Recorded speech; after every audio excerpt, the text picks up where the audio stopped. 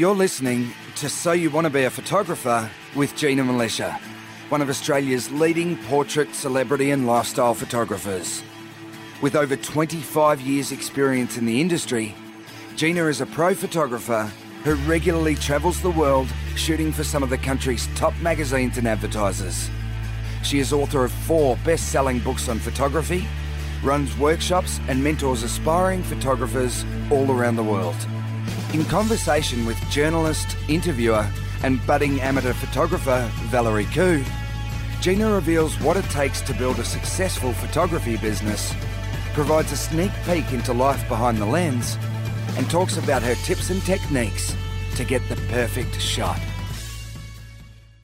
Hello everyone and welcome to episode 313 of So You Want to Be a Photographer. My name's Valerie Khoo and I'm here with Gina Militia. How are you, Gina? I'm great, Val. How are you going? I'm good. What's happening in Gina world? Oh, it's like spring finally. Yes. And the days In are Australia, longer. yes. The sun, I it's know. beautiful. The sun's sort of just beginning to set at the moment, so that's lovely. I've been I actually coached someone online through Skype to do a photo shoot this week, which was really cool. And it's amazing what you can do with just directing them. And they ended up shooting some products that worked really well. Yeah, I've seen them. They look great. Yeah. And excited about this episode. But Yes. Valerie, 313. Do you know what fear of 13 is?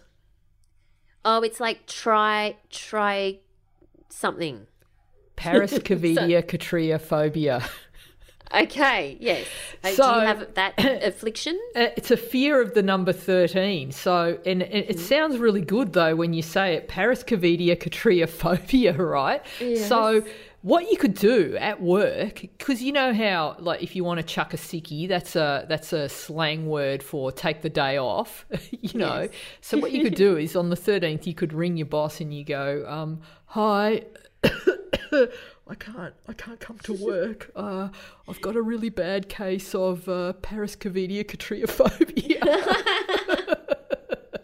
So, and I do have an aversion to the number 13, and so a bit of superstition. So what I do is when I number my hard drives, there isn't a number 13. I don't have one. Oh, that's too funny. Yeah. I refuse No to have it because I'm like, way. oh, that's tempting fate if I put all my archives onto that volume. So it goes, 10, 11, 12, 14. That's too funny. Do you have phobias? Wow. I don't know. I don't think so. I mean, I probably do. There's things I'm not fond of. Did you ever do that thing as a kid where you didn't step on cracks in case, like you were told that if you Not stepped so on the much crack with on the cracks. footpath? No. But I did do a thing where I had to turn the light on in a room before I entered it. So I had to stick my arm into the room first. All right, just in And case turn it there was on a and monster then- there or something? I don't know why I did that, but I remember I used to do that, so that's a bit of an odd one. But no, I don't have a fear of the number 13. No, or things like food touching. There's people that they don't like their food to touch on the plate. Yeah, I don't have that problem. No, I don't have that either. I don't mind if it's I all just eat mixed it. up. Yeah, it's all going to be mixed up when it goes down there anyway. Exactly. Now, this week's episode is 7 portrait lighting tricks using daylight or flash for beginners and pros. Now, I always love Gina's hacks, so very much looking forward to this. But first, we've got a couple of listener questions. Derek is in the Facebook group. And if you are not in the Facebook group, make sure you join. It's our listener community. It's free to join. Just search for So You Want to Be a Photographer podcast community on Facebook and request to join. We'd love to have you in there. And Derek has asked this question. I was wondering what portrait photographers might think about having tethered shots displayed on laptops for clients to view throughout shoots. I can see pros and cons, but would love to hear about some thoughts or experiences from those who have done this. Great question. It is a great question. What's your question. take on that, Gina? I am a huge fan of tethered shooting. So, Derek, when I'm in the studio, it is 100% of my shoots are tethered, and the reason I do this is it's absolutely crucial. Very hard to tell what your lighting is doing when you're looking at a small screen on the back of the camera. So what I use it for is so that the clients can see exactly what's happening, and making sure that, you know, it might be the art director or a publicist in particular, that they've got a certain look in mind that we're trying to get. I make sure that they're seeing exactly what's happening, and so that they're able to say, yep, we got that shot, let's move on to the next one, or like, oh, maybe let's move that person over a little bit. So particularly when you're doing larger groups of people, you can just see at a glance what's going on and see exactly what all your lights are doing. In terms of when I'm shooting one-on-one, it's a fantastic teaching tool, which is something that you touched on in your question, Derek. So, like, if I'm shooting and I want to show a client, okay, you need to, when you push your head or your heads to the side, and I'll just bring them around to the camera, it's like, see the angle here, compare it to this angle there, see how much better that looks, and they can see exactly what you're talking about, and there's no confusion. So I do, or I'll say, you know, have a look at this smile here. It's not in the eyes, but when you smile here, it's more genuine. So that's what I mean when I say that. So it's also an excellent teaching tool. Now, there are a couple of different softwares that you can tether to, like Lightroom you can tether to, but it's quite slow. So if you're someone that's shooting sort of thousands of shots in a day, I don't recommend Lightroom because it can be quite slow. But if you're just shooting products where you just might take a few frames of each shot, then Lightroom is great. I prefer Capture One. It's fast. The images come up quickly.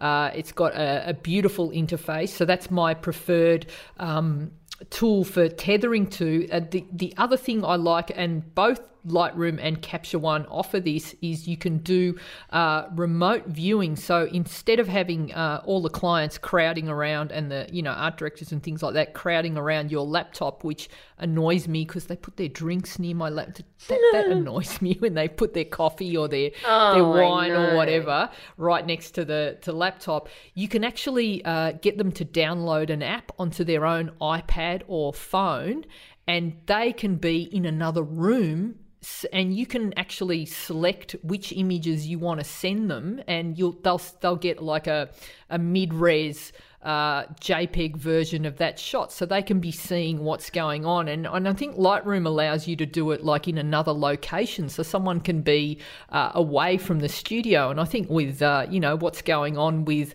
COVID, there'll be the next little while we won't be able to have as many people in the room, so you can sort of have people in another room. So I think it's really handy, or on another site, and they're viewing the images online as you're shooting them. So I think that's fantastic. Now, when I'm shooting outdoors, like run and gun shoots where you just want to go location, do the shoot, move to the next location, and you might be outside where it's perhaps not an option to have a laptop out, or for safety reasons, or there's too many people around, then I like to shoot with a Cam Ranger, which is a product that allows you to shoot tethered. It's like you plug that into your camera and it'll send the photos to either someone else, like an iPad or another phone, and then someone can be holding that, or I'll have it and I can see the images on the screen without having to worry about tethering. So it's like remote. It sends them through Bluetooth, I think, to the device.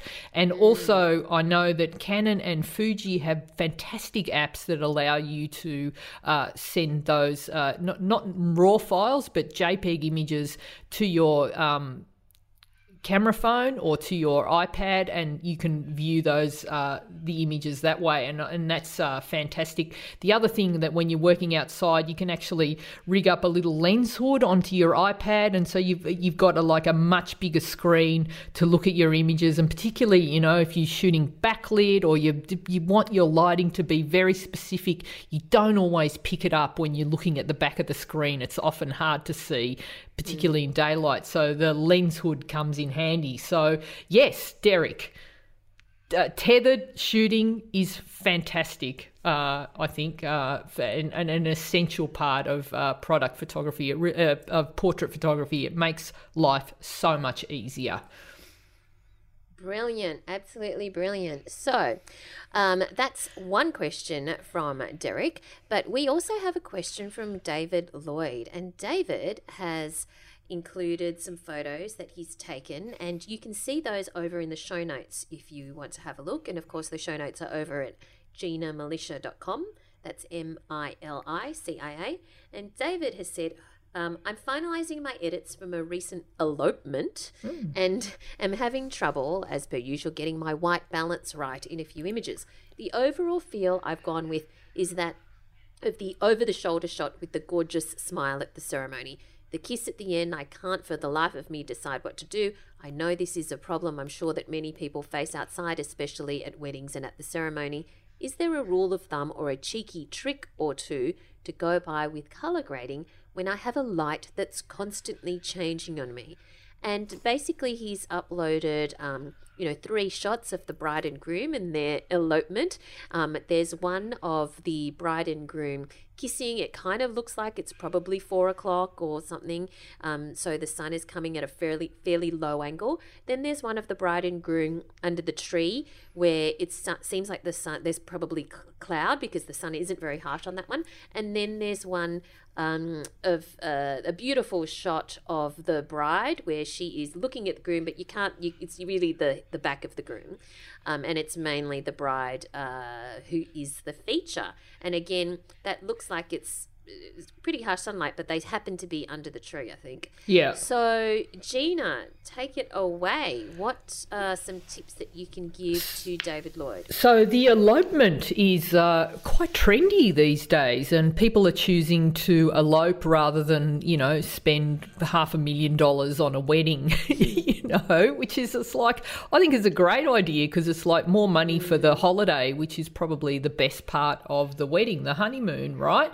And so as the photographer on an elopement, there might be you and a couple of other people. So I think, David, you're in a lot better position to take control of the actual wedding. And I think even it wasn't an elopement and it was just a wedding, when you've got your couple and you do the pre-meet where you do the run through of the wedding, and I think it's absolutely crucial that you do this when you're shooting weddings, that's your opportunity to take control and be the expert and advise the couple, because left to their own devices, people will set up a wedding to be in full sun at midday. They don't think of lighting wise. So this is where you can come in and suggest, hey, I know you've picked this time of the day and this particular location, but where you're getting married, we're under dappled light and it's not ideal for photography. So we can either,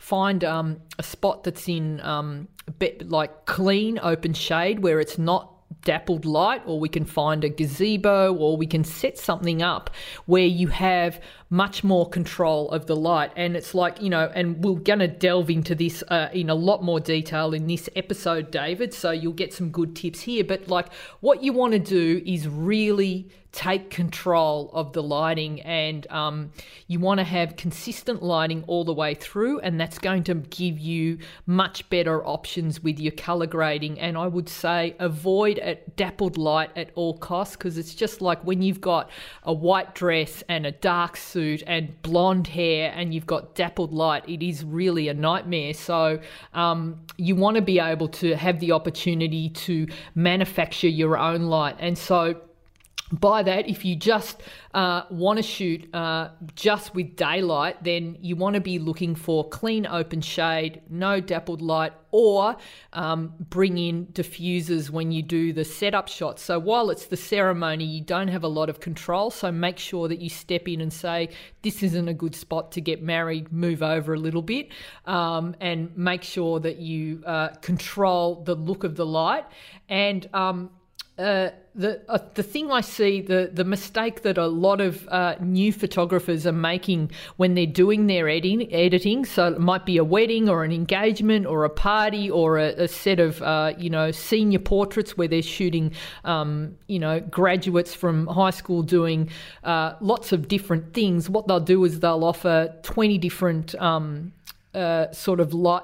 editing styles, and it's sort of really choppy, and it's a bit grating to look at, where you see like lots and lots of different, like it'll be black and white, it'll be like some of them will have blue tones, some of them will be a grungy edit, some of them will be a low contrast edit, and it doesn't gel well together. What do you think about that, Val, when you get if you get an edit of, if you've commissioned a photographer to do something and they gave you lots and lots of different edits do you like that, or would you rather have a consistent theme coming from a magazine background?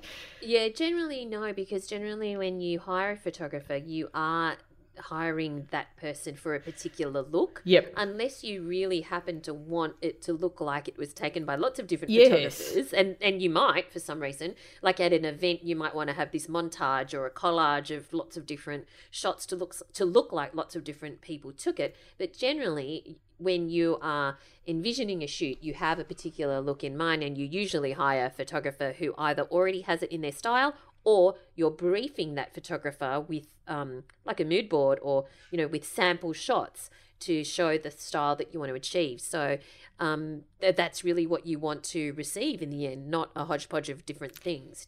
Hodgepodge is right. That's what it looks like. It's just like there's just too much, and it's confusing, and it's like when you give someone too many choices, and this goes for if you're sending it to the client and you're expecting them to buy images and you give them a whole variety of stuff, they're overwhelmed and they end up you get decision fatigue. You can't make a decision when there's too many choices. So you want to narrow it down and just give them one style, and it's it takes a little while to work out what it is that you actually like as a lighting, as an editing style. So the best thing to do is sample lots of different styles until you'll find that you just keep going back to the same one, because it that's what you like, and that it ends up becoming an extension of your style. So the other thing, you want to be, it's great to have an assistant with a scrim that can help provide the clean and even lighting, and taking it to the next level, make your own light, and learning how to use fill flash, David, is I think absolutely essential for these types of events. And when you learn to do it properly, it looks like it's not lit. You don't want flash that looks like it's and they just look so obvious, but you can do it so that it's really subtle, and then no one knows it's lit, or they can't tell, and that's great lighting, and that's what all the high-end photographers do, and it means that you will have consistent lighting no matter what you end up having on the day. It could be completely overcast, it could be raining, it could be sunny, or a combination of all those things. But if you're able to manufacture your own light, then you're able to control that. So if you don't have a choice, what I recommend you do when you're shooting in these sort of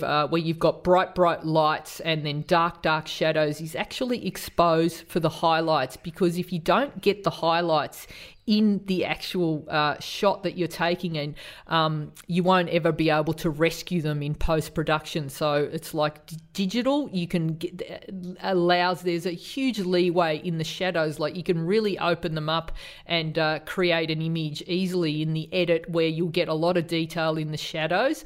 But if you don't actually expose for the highlights correctly, then you'll miss them. In terms of these images and the question about your colour grading, and you were really struggling with the kiss shot where you've got like bright highlights in the hair, on the suit, on the dress, what I tend to do, it's a good idea to bring a grey card into the first shot and just hold it up in front of the shot, take a shot with that little piece of card in the frame, and that gives you a neutral point that you can use as your white balance.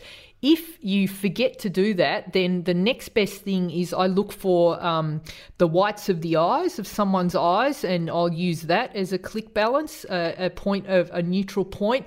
Or generally, the guy will have a white shirt on, so I usually just use the collar or the cuff where there's white, and you make sure that that's not a part of the suit that's in bright sunlight. You want to make sure that it's in shadow, and you do the click balance off that, and then you apply that click balance, the white balance, to the entire set of images, and that will give you a consistent sort of color grade across, all 300, 400, 500 images that you've taken. So that's what I recommend for getting consistency in the shots. And David is a newly joined Gold member as well. So welcome to the Goldies, David. I'm looking forward to working with you, and welcome to all the new members as well.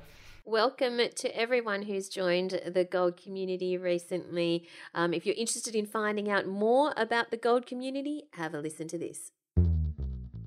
This podcast is brought to you by the Gold community. If you're wondering what it's like to be a member of the Gold community over at GinaMilicia.com, I asked Eva Swagger why she joined. And then all of a sudden I noticed there is this community and tutorials and individual questions, and sounded like, oh, this is really exciting. It has fulfilled my expectations and beyond, because it's an enormous source of resources, of tutorials, of knowledge, experience. It's always a personal touch, a bit of a humor. It's just great. The major change is portraits. I thought this is nothing for me because, well, how do I dare to think about taking portraits of people? Who am I doing that? But the more I see and I learn about it, and the more I see other members first struggling and then progressing, it's so inspiring. Oh, certainly I would recommend it. It's worth every penny. If you'd like to find out more about the Gold community, just go to GinaMilicia.com and click on Join the Community. All right, so let's move on to this week's topic, which is 7 portrait lighting tricks using daylight or flash for beginners and pros. I love a good hack, especially when it comes from Gina, because she's got so much experience and she always thinks of some really practical ways to end up with some fabulous shots. So where do we start on this one, Gina? All right, so these are like the common lighting sort of hacks that I see that people kind of sometimes get wrong or don't realise that, oh, you can do that. So these are my favourite, and they will make a huge, that they're game changers.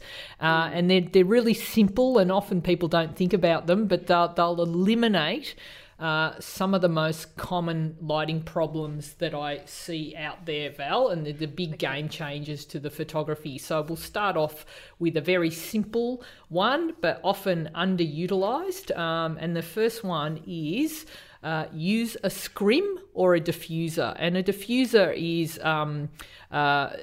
some material that is translucent, so it allows the light to pass through, and then as the hard light passes through a diffuser, it softens the light, and it'll take away harsh shadows. So there are diffusers that you see in the real world that are just basically clouds. So when a cloud passes in front of the sun, you'll see the effect of what a diffuser does. So we've got the sun, which is, I don't know how many hundreds of thousands or millions of miles away. I got no idea because I think I failed science. I never went to, I just always kicked out of my science class. You know why? The teacher wasn't very interesting. Just very So anyway, but now I'm getting into it and I really geek out over this sort of stuff.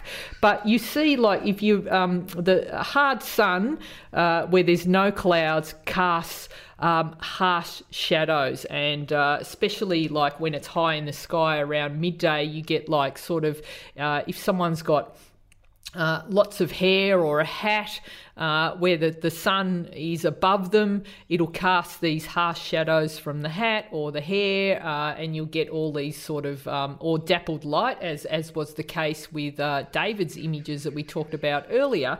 So it's a simple, and it is such a game changer. And guys, if you want to follow along, I've tried to include lots of visual diagrams so you can just actually see the huge difference that something like, and honestly, these are like cost about $5 or $10, and I recommend that when you buy so you'll get, when you buy a 5-in-1 reflector, so you've got like black on one side, silver on the other, and then you can turn them inside out and you can have gold and green. You can get all sorts of different colors, but in the middle is the actual diffuser. So it's actually this translucent material, and it's night and day the difference in the images. So I've got a shot of a girl out on the lying in the grass, and she's got that harsh sun above, a hot spot on her head, and then you've got the sort of the shade in the eyes, and you've got like raccoon eyes going on, and there's also like shadows from the hair, and just getting someone to hold a diffuser up above over her means that the sun is actually now diffused through that diffuser, and it's beautiful, soft, even lighting, and it almost looks like a studio shot because it's just so clean and lovely, and diffused light. Huge. That in itself, if you just want to be just shoot daylight photography, an absolute complete game changer, and not necessarily just for portraits, but you can use that diffuser if you're photographing products and you might have light that's streaming in through the window and it might just be too harsh, too hard. That diffuser, bang, beautiful, and you can make your own as well, which is quite easy. So I've got a light panel that I use on bigger commercial shoots. So what I'll do is I'll bring a couple of light stands, and it's a large rectangular diffuser, and I'll mount that above the model nice and high, and I can shoot that with just using daylight now. So suddenly I've created my own beautiful lighting. So if you don't get what you want, then make what you want. Make it, don't just accept what Mother Nature gives you. You can manipulate that light to suit whatever you need. So these larger light modifiers, and if you go ever on a TV or a movie set, they have massive ones. Like I've seen ones that are like almost the size of a room, which is fantastic, and easily like a couple of sandbags, and you can keep those safely in place so that they won't blow away, and you create your own beautiful soft diffused light. And you can also make one yourself using sort of pipes, like plumbing pipes. And so I've put a link in the show notes to one through Digital Photography School that shows you how to make a DIY light panel. And it's like when I was starting out, Val, I used to like make all my own because all these little bits and pieces get expensive. So I actually made one out of this PVC piping, and you can actually go to, if you happen to have a parachute manufacturer in your, or a sail maker is actually a good place to get that cloth, or there's something, if you go to a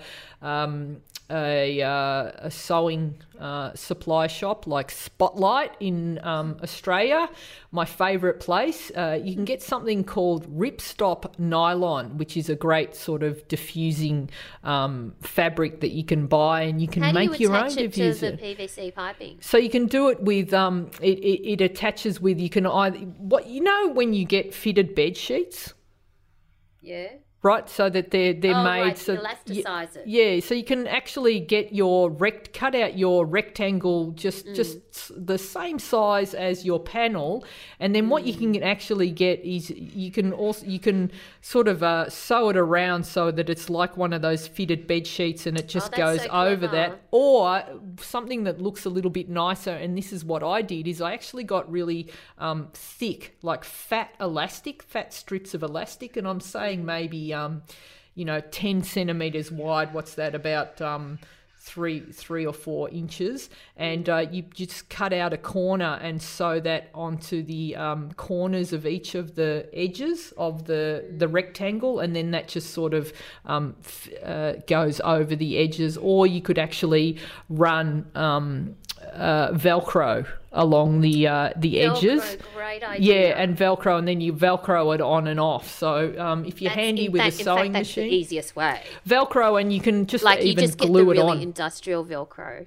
Yeah, and Velcro Velcro is so handy for photographers, and you can get it in rolls where you get the positive and the negative side. I don't know how Velcro, you got the sticky bit and the bit that it sticks to, but you can actually it's so handy. And there's I forget what the brand is. I think it's 3M. They make all the like the tapes and all of that sort of stuff. 3M have something. It's a Velcro that it's like heavy duty. Like you can hang pictures on the wall with it. It is. I've used it. So have I, and it's fantastic, and it comes off the wall really quickly. But just as and it's like I know we're talking about light, but this is another little lighting hack. We'll call it 8 portrait lighting tricks. Okay. But if you get those little 3M, like you can get sort of large pieces of it, there may be 5 centimeters square, and you put them onto your speed lights, onto the back of the speed light, and then stick it onto a post or a wall, and then you can mount your speed light to a wall or a post. Get the industrial Velcro. The industrial, and the strongest. It says how strong it is on the packet. It tells you how much weight it will hold. So like a speed light doesn't weigh much at all, and like when you compare it to a large, like I've got a painting on one of my walls that's hung there with Velcro because I didn't want to. Because sometimes you can't always drill into plasterboard because there's nothing to hold it. But this stuff is fantastic. So so give it a go. I use my scrims all the time. So when you're buying a 5-in-1 reflector, buy 3. Honestly, because you will use them, because then you can use the diffuser on a shoot, and then you'll also want to have a reflector, like a silver reflector or a gold reflector or a white reflector to bounce light back in, but also you might want to use the black side to cut light back in. So they're very handy to have, and get different sizes as well. It's one of the most useful things in a photographer's kit. Fantastic. Okay, so what's next? All right, I love this hack, and this is great when you're just learning how to see light, and this is something where you use your smartphone to find the best light. And so, Val, you can use this when you're doing your selfies, and you probably do. So, like, what you do is you get your smartphone and you turn the camera app on, and you put it on selfie mode where you can see yourself, right? And then you'll be in a room, and what you do is you just rotate in a clockwise or anti-clockwise, whatever makes you happy, but just keep rotating while you're holding the phone in front of your face, and then just rotate slowly, and you'll notice that there'll be a sweet spot where you just look hot. As opposed to not look hot, so you'll see it and you'll go, oh, right. So in this position, I've got the light that's hitting me flat on, and that's very flattering. It's filling in all the lines and everything that's going on, and it's not nice flat lighting. But then you can turn, and there'll be a point where you'll be side lit, and there'll be a point where you'll be backlit, and it's the best way to find good lighting in if you can't like recognize that immediately. And this is something that you just don't see it straight away. It's like something that is learned.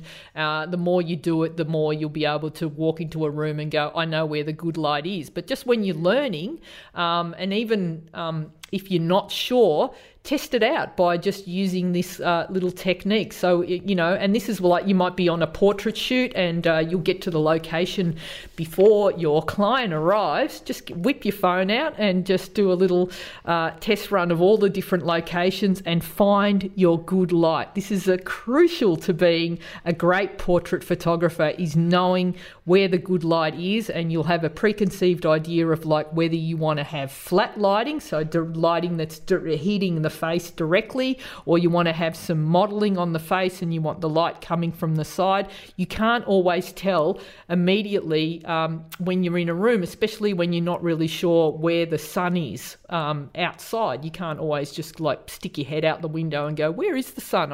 And also when it's overcast. So this is a fantastic way to find the best light in the room. I love this hack. You're going to use that next time you do a selfie, Val? Sure. You did one yesterday. It was good lighting, though. Your lighting's getting much better, I have to say. Sorry? Your lighting's getting much better. Like, there was a few years back where I'd be like ringing you up going, where'd you take that shot?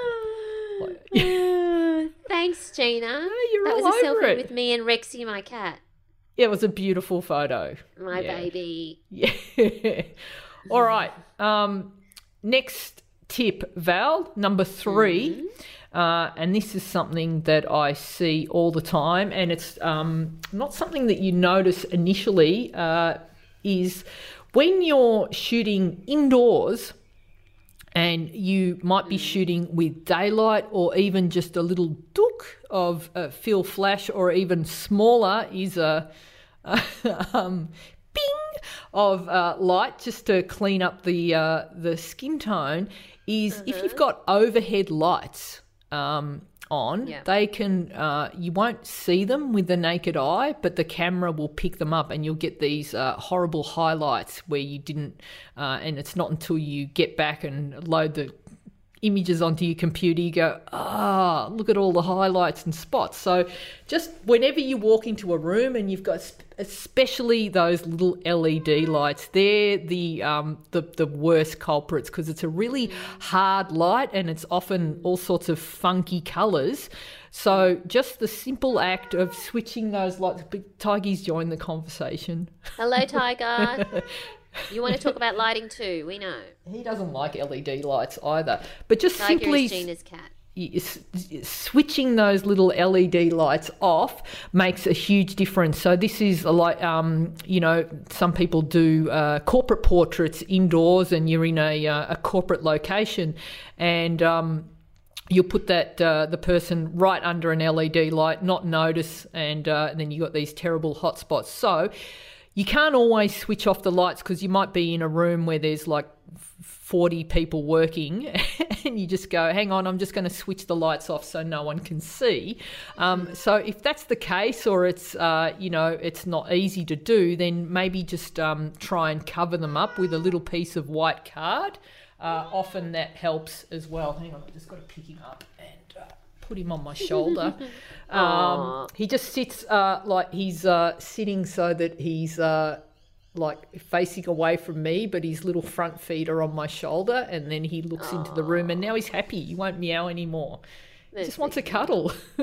So that is it feels like just a little thing, but if you have to edit out those little hot spots, it's just such a nightmare to do, especially if you've taken hundreds and hundreds of images. So just be aware of that. If you can't place the model in a location where there isn't overhead lighting, then cover it up using a sheet of white card. And then I think it's just a good idea to have in your kit some of that low stick tape. And the best tape that I think, it's not gaffer tape, because that'll rip the paint off and you don't want to do that to your clients, but there's a painter's tape that's specially designed to mask out areas when you're painting walls, not like your kind of painting, but like, interior design paint, Val.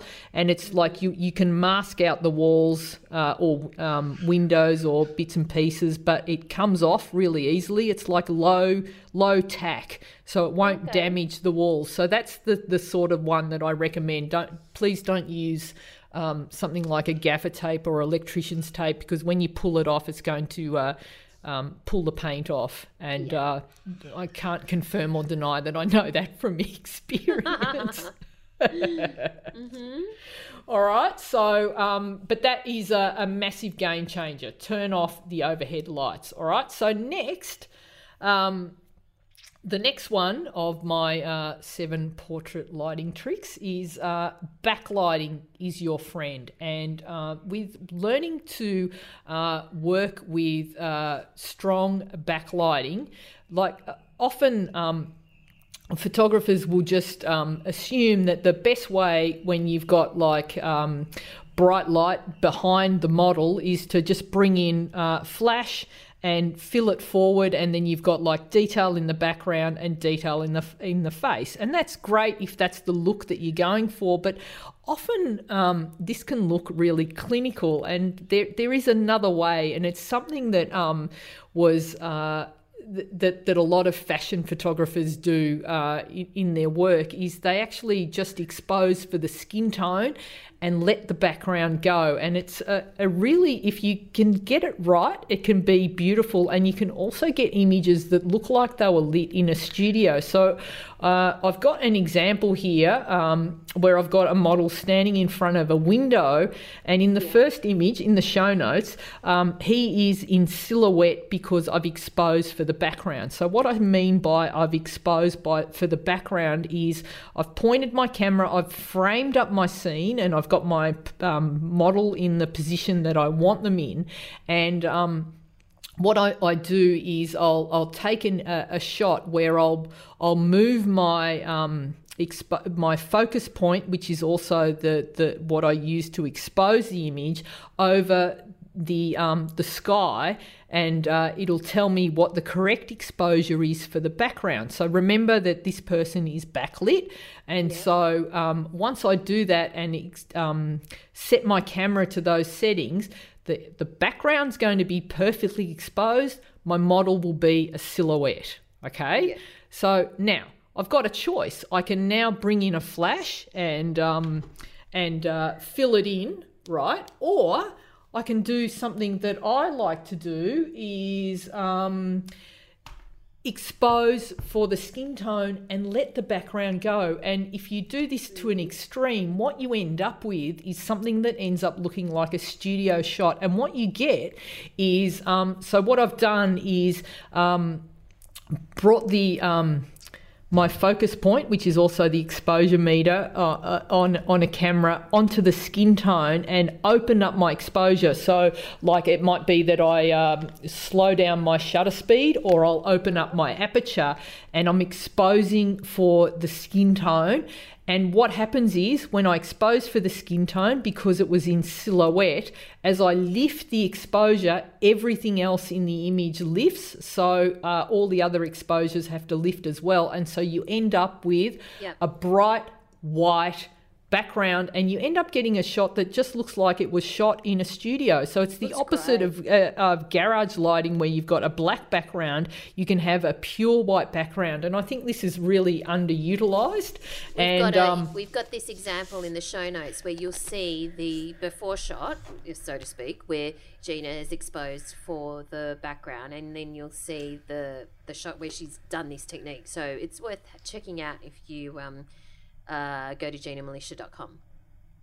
Yeah. All right. So fantastic. So the other thing that if you are shooting someone on the beach where there is a darker back area, and you've got them maybe in open shade, so and there is a bit more light, so the person is outside, what you end up with is a hint of background. detail. So you might get a little bit of water, the blue of the water coming through, which is also, that's a really real fashion look.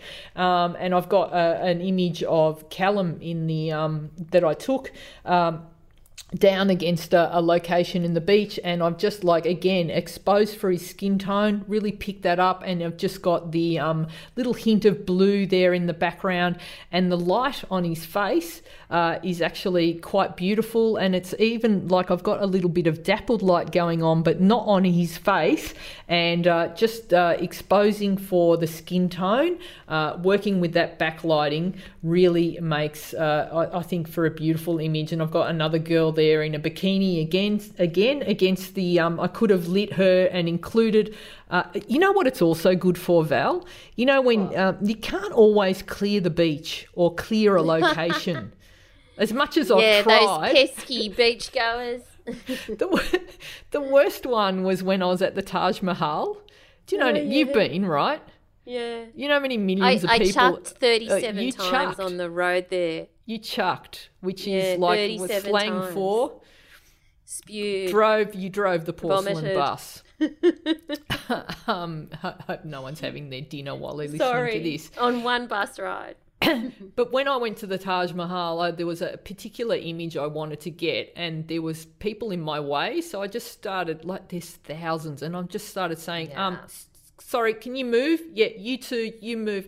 And I was so confident in moving everyone that the security guards that were there actually came along and cordoned off the area for me. Because they're like, oh, she's obviously, because they looked at the camera and then oh, she must, need to be here. We'll help her out. And so they started moving people out of the way.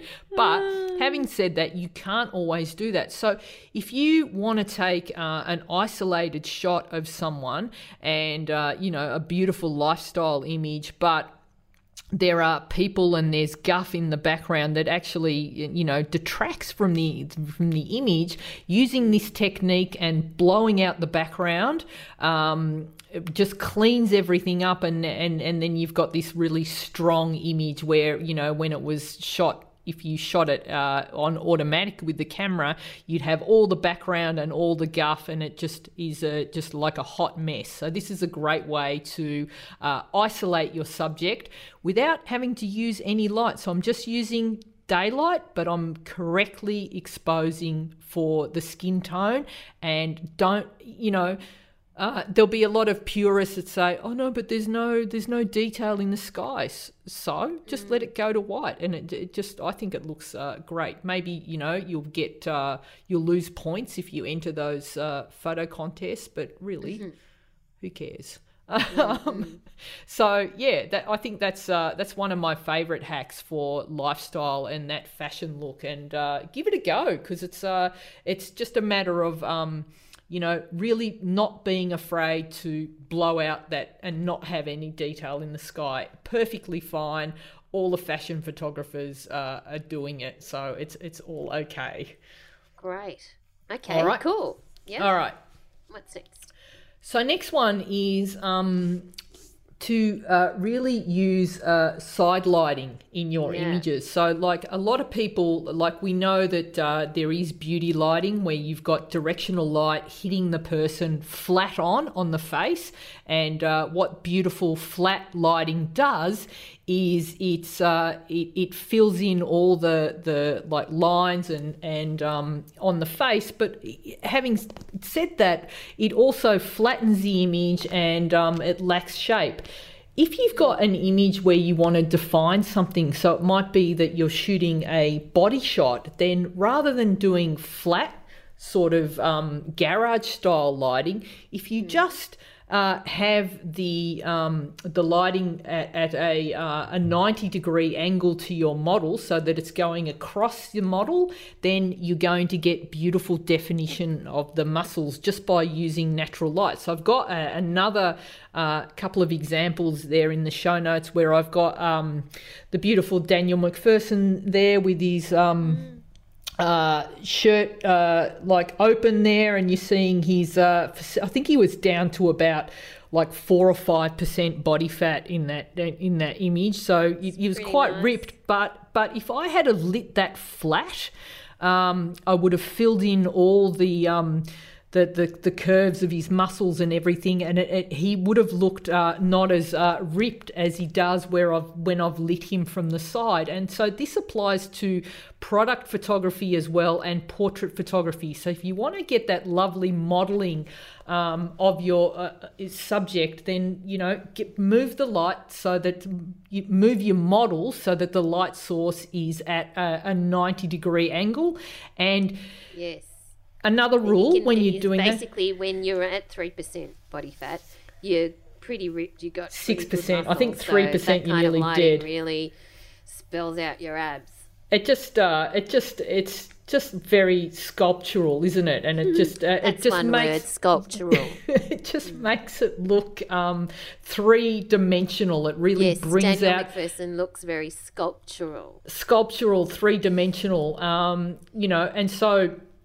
If you're one of these people that likes to pose and do the selfies for Instagram of their six-pack, then one thing that I recommend is that if you've got, how I said don't stand under downlights, do have them for that sort of, if you want to... if you want to show your abs off. Yeah, the bathroom selfie. Stand under the downlight in the bathroom, and it's going to create that six-pack illusion rather than flat the lighting. Shadow. Yeah. So it sculpts the thing. Great. So the other thing that you want to remember if you want to increase the drama in that image, then just bring your model closer to the light source. So we talked about the inverse square law. The closer the subject is to the light source, the more rapid the light is going to fall. So it'll go from bright to dark a lot quicker when you're closer to the light source. So it sounds counterintuitive. It's something called the inverse square law. Trust me on this. What you can do is, if you've got, like, I've got my John Cena doll that I love, and and the reason I love that doll is because he's already, you can see all his muscles, but it's a great way to actually find good lighting. So what you can do is, if you want to practice this, just get yourself something sculptural like that, or if you happen to have someone like a John Cena doll, just get yourself a John Cena, or if you happen to live with John Cena or someone that looks like that, or the whatever the female what's the female equivalent of John Cena? Maybe Ronda Rousey. I don't know. Yeah, so someone who's like Linda Hamilton. She's still got, from Terminator. Okay, sure, yeah. Just test that out if you've got one of those. You would think by this conversation that Gina is a different generation, but we are the same generation. Test it out, and or with your styrofoam head, bring it right up close to the window, and just have a look at what happens, and you'll see that you can get something like split lighting. If you don't want split lighting, then move your model slightly away, and the further away from the light source you are, the flatter, the less contrast there is to the light. But definitely work with that, and you can see the difference.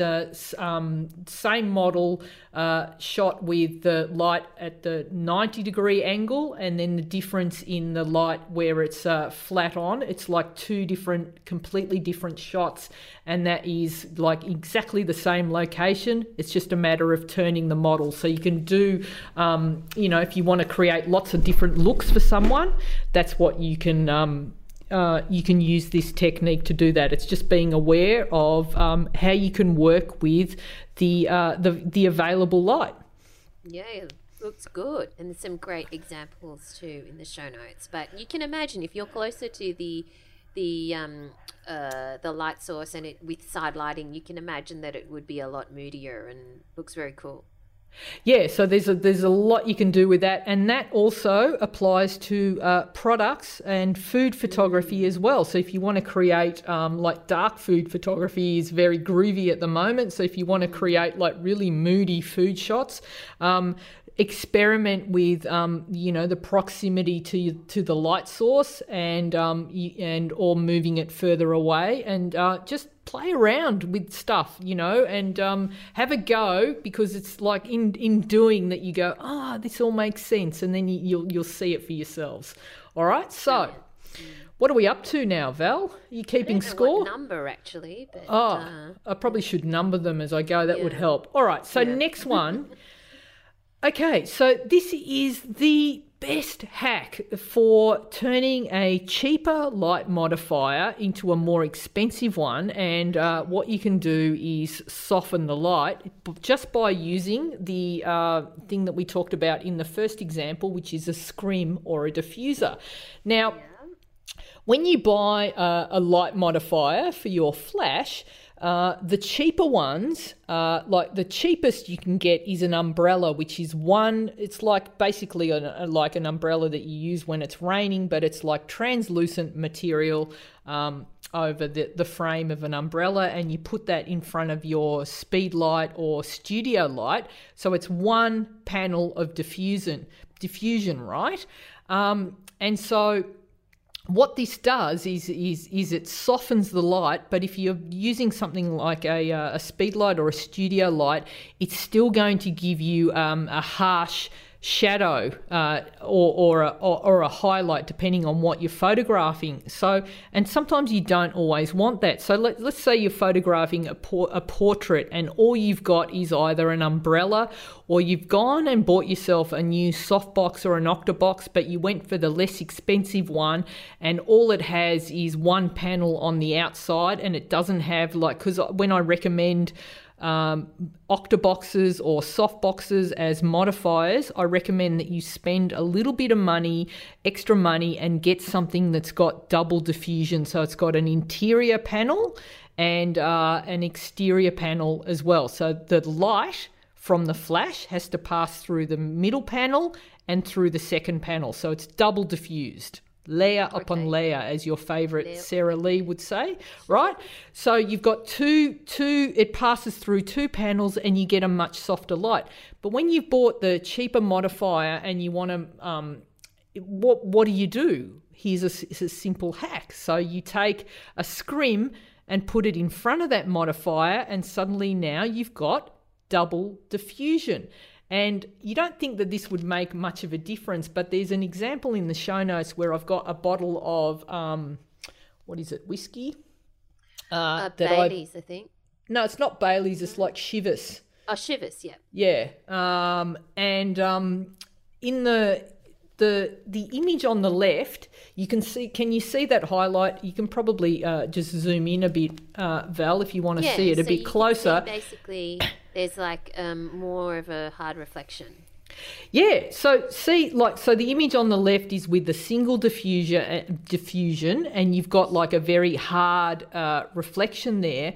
And when I've put the extra diffusion, using the scrim, you can see how that softens the highlight.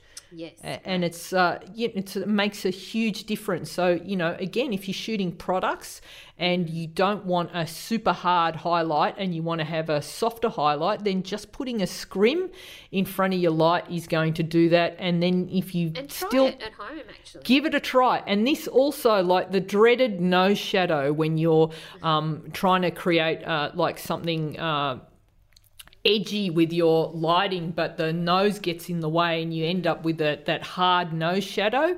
For a start, using a better light modifier with double diffusion usually eliminates that. That's why I love working with soft boxes and octaboxes. But if you don't have that and you've only got the single diffusion, then adding that scrim is going to soften that nose shadow, and it won't be that hard shadow that you get. It'll be like nice and soft, blend in nicely, and really help make your lighting look more natural. Because the trick is, when you're artificially lighting something, you want people to look at that image and not really be sure that it was lit or not. You shouldn't be able to tell by, the tells are the nose shadows or how bright the highlights are. So you want your transitions from shadows to highlights to be nice and soft and even. And this is a really simple, cheap and easy way to achieve this. Okay, brilliant. All right. What's next? This next one is a game changer, and a lot of people don't think about doing this when they're shooting outside. Particularly, it's easy to do if it's a sunny day and there's no clouds and you know exactly what direction the light is in. But if you're outside on a overcast day, it's hard to tell what direction the light is coming from. But if you look up, you can sort of, even if it's very heavy cloud cover, you can sort of get a sense by when your eyes start to go, oh, that hurts about there. You can work out what direction the light is coming from, right? Yeah. So a lot of people don't think about positioning their models so that the light is hitting them, so that they've got the light behind them rather than the model is backlit. So I know I talked about earlier that, you know, backlighting is your friend and let the background blow out.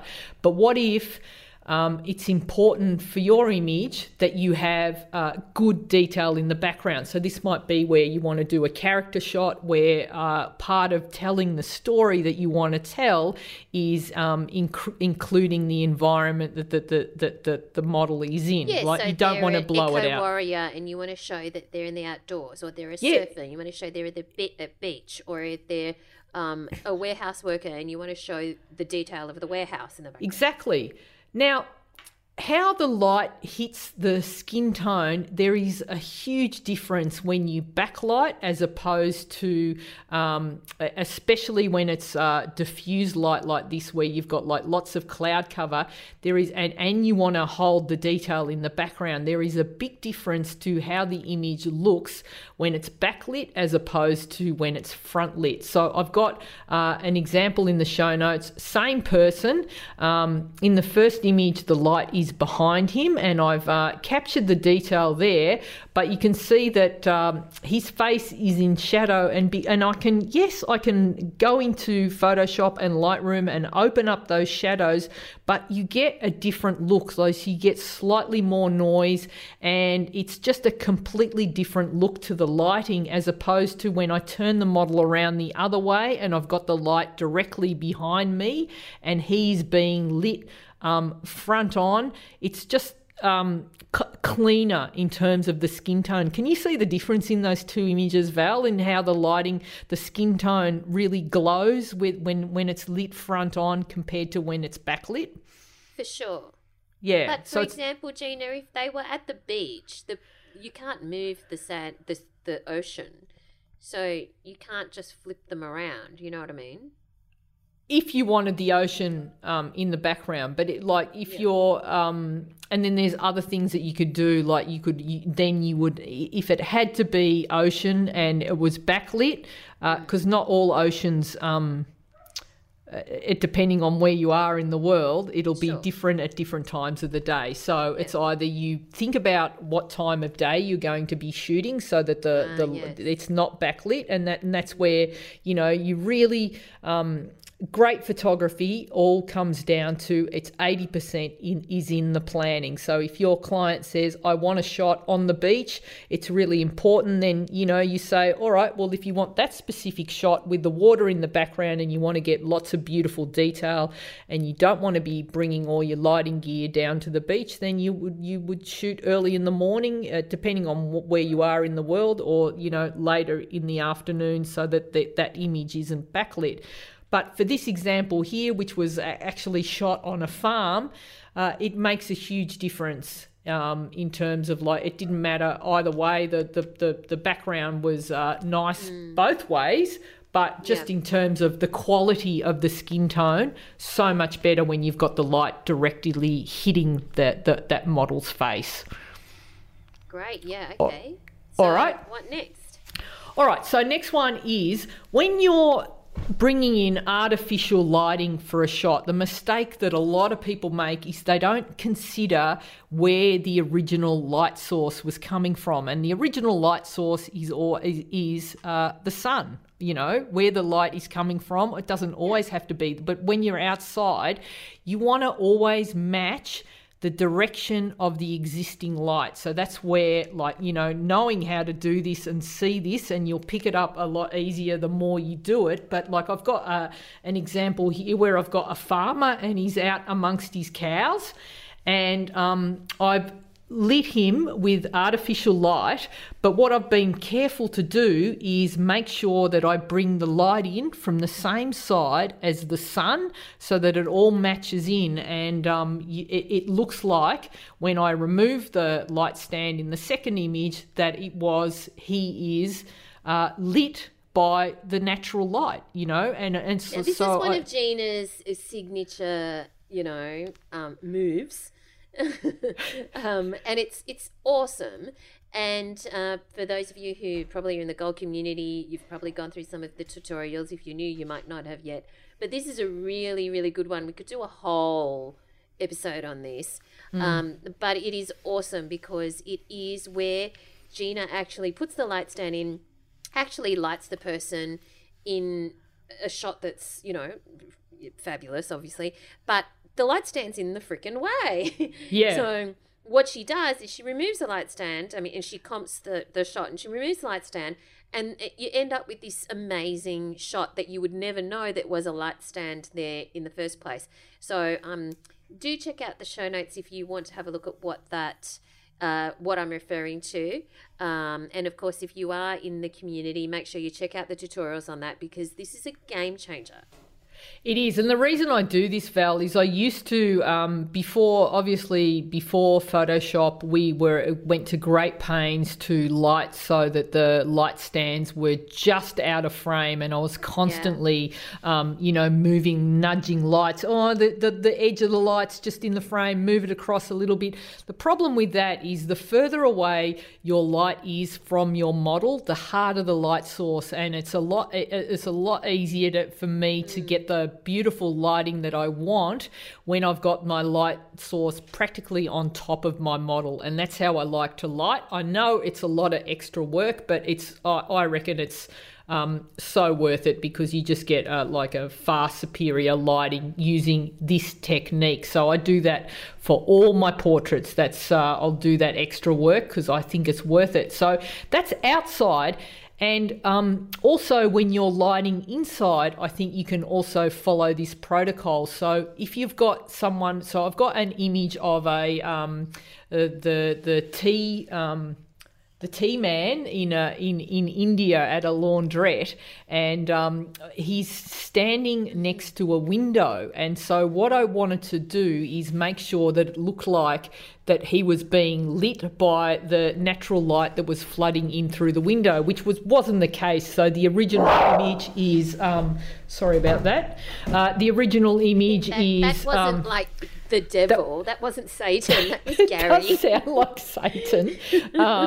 The original image is a lot darker, but what I've done is I have an assistant that's outside with a light, and he is holding it outside through the window. So the light, I've just boosted the light, and the artificial light matches the direction of the window, so that when you look at the image, you don't think it was artificially lit. It makes sense that, he's just lit by the window light. So just really thinking about that and noticing what's happening in your scene and the direction of light is also a massive game changer. Brilliant. All right. Okay, cool. And finally, you can hear a bit of growling in the background. One thing to remember: big light source, soft lighting; small light source, hard lighting. So I've got two examples here that were shot in Sicily on the last workshop, and I've got an example of this is Alessio, who the top image we used a large, I think it was a 27 inch octa, very close to the model, 2 feet from the model, and you can see that it's beautiful, clean, soft lighting. There is a wall behind him, but there is no shadows, right? So even lovely soft lighting. The exact opposite of that, so we said big light source. So if you want softer light, bring your light source closer to your model, as close as possible, and if you've still got a small light source and you bring it close and it's still not looking good, then what you want to do is make your light source larger by, you can put a scrim in front of it, like which we said earlier, which makes your light source bigger. Or what you can do is the opposite of that is small light source makes harder light. So the same person standing in front of a wall of speed light with no modifier, and the light is approximately 30 feet from the model. All right, so a long way away. So we've recreated the look of, say, sunlight. Small light source gives hard lighting, and we've got, you can see that you've got the shadow there, and I've actually replicated sunlight. So using same light, both speed lights, but moving the speed light far away from the model gives a hard light. Bringing the light source close to the model, bigger modifier, gives soft light. So there you go, Val. 7 portrait lighting tricks. Well, bonus because we threw in an 8th. What was the 8th? I can't remember, but it's in Velcro. That's right. With a tangent, with a twist. So we are almost at the end of this week's episode, and it sounds like the gates of hell have opened at Gina's house by what's going on in the background. Yeah. So let's finish off on our... So first of all, we hope that you've got a lot out of the lighting tricks and hacks that you can apply to your own photography.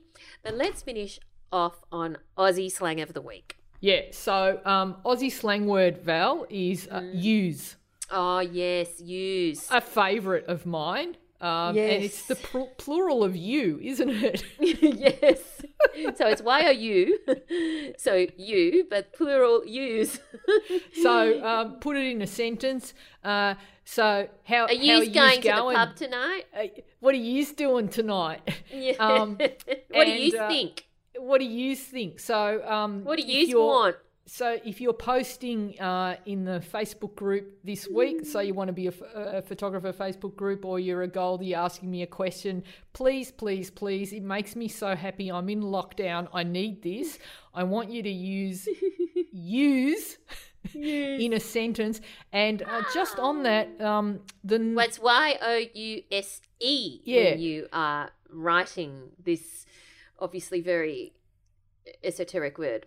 Spending a lot of time we've got a lot of North American Goldies that I think it's from the South. The equivalent is y'all. So it's Y-A-L-L, y'all, which is I think it's Y''A''L''.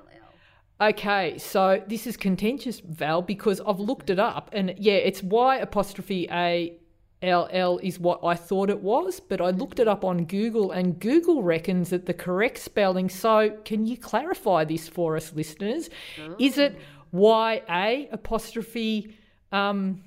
or is it Y''A''L''? Because that's what I thought. What you said. We don't need anyone to clarify because I know you've lectured. Queen. You are the master of this. It is Y''A''L''. Did you look that? But Google says otherwise, so Google's wrong, Valerie Khoo. Completely wrong. And if you I don't know what Google you're looking at, but the Google that I'm looking at agrees with me. Really? Yes, because you put an apostrophe where there is a contraction. I know. And the contraction I here agree, is OU. Val. No. It's no.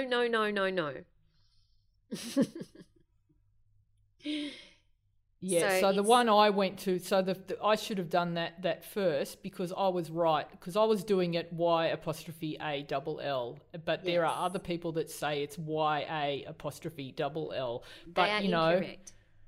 All right, so that's my other favourite word, y'all. I'm going to be using it more and more. Y'all. Yeah, okay. Well, use. So did you use when you were... No, well, it's more of Queensland. Well, I did for a little while, but then I stopped because, Yes. Yes, I did too when I was younger, and then I got to high school and you grew Victoria up and you realised you're not supposed to use it. My year just kept telling me off, and I stopped. Yeah. So Anyway, I hope you guys enjoyed. I hope you enjoyed it. And so, what are you doing What are you doing this week, Val? Oh my god! I am launching a whole bunch of products like pencil cases, backpacks, quilts, shower curtains. Amazing. Yes. Tea towel. Oh no, the tea towels aren't this week. Whole bunch of stuff like that. Totes. Yeah. Coming up very soon. So stay tuned. If you follow me on Instagram, you'll see that my artwork has been licensed. So Amazing. I'm not actually manufacturing this. My whole aim was always to was to license the artwork so that I give the right, and you can do this with your photography as well. Yeah. So can you do a tutorial for the Goldies on that on licensing? So not be unreal. Not all your photography, but specific types of photography. You can license. So what I've done is I've licensed my artwork so that other people, manufacturers, pay for the right to use the artwork on their products. Yep. And it's like you get a royalty for every item sold. So a friend of mine, she just sold 70,000 units. That's amazing. She didn't sell it, but the thing that her artwork is licensed on. Brilliant. Pretty good. So I'm launching it. Well, I'm not launching it. That company is launching it. That will be sometime this week, hopefully. So if you sell 70,000 units, can we go to Hawaii? Somehow I don't think that I'll be selling 70,000. I'm just starting out, but I'll be happy if I sell a fraction of that. Wouldn't put it past you, Val. That's very exciting. So there's material backpacks. Yet no, we're not allowed. We're locked in. All the borders are shut. Yes, I know. Phillip Island. We could go to Phillip Island. I can't go to Phillip Island. You can't even come here. We can't. Congratulations, Val. That's amazing. I can't wait. We'll be looking out for that. I might buy a pencil case. I've got your pillows here. I'll buy a pencil case as well. I'm proud of yous. What are you doing the coming week, Gina? I'll be speaking at. I'll be doing a commencement speech at Harvard, Val.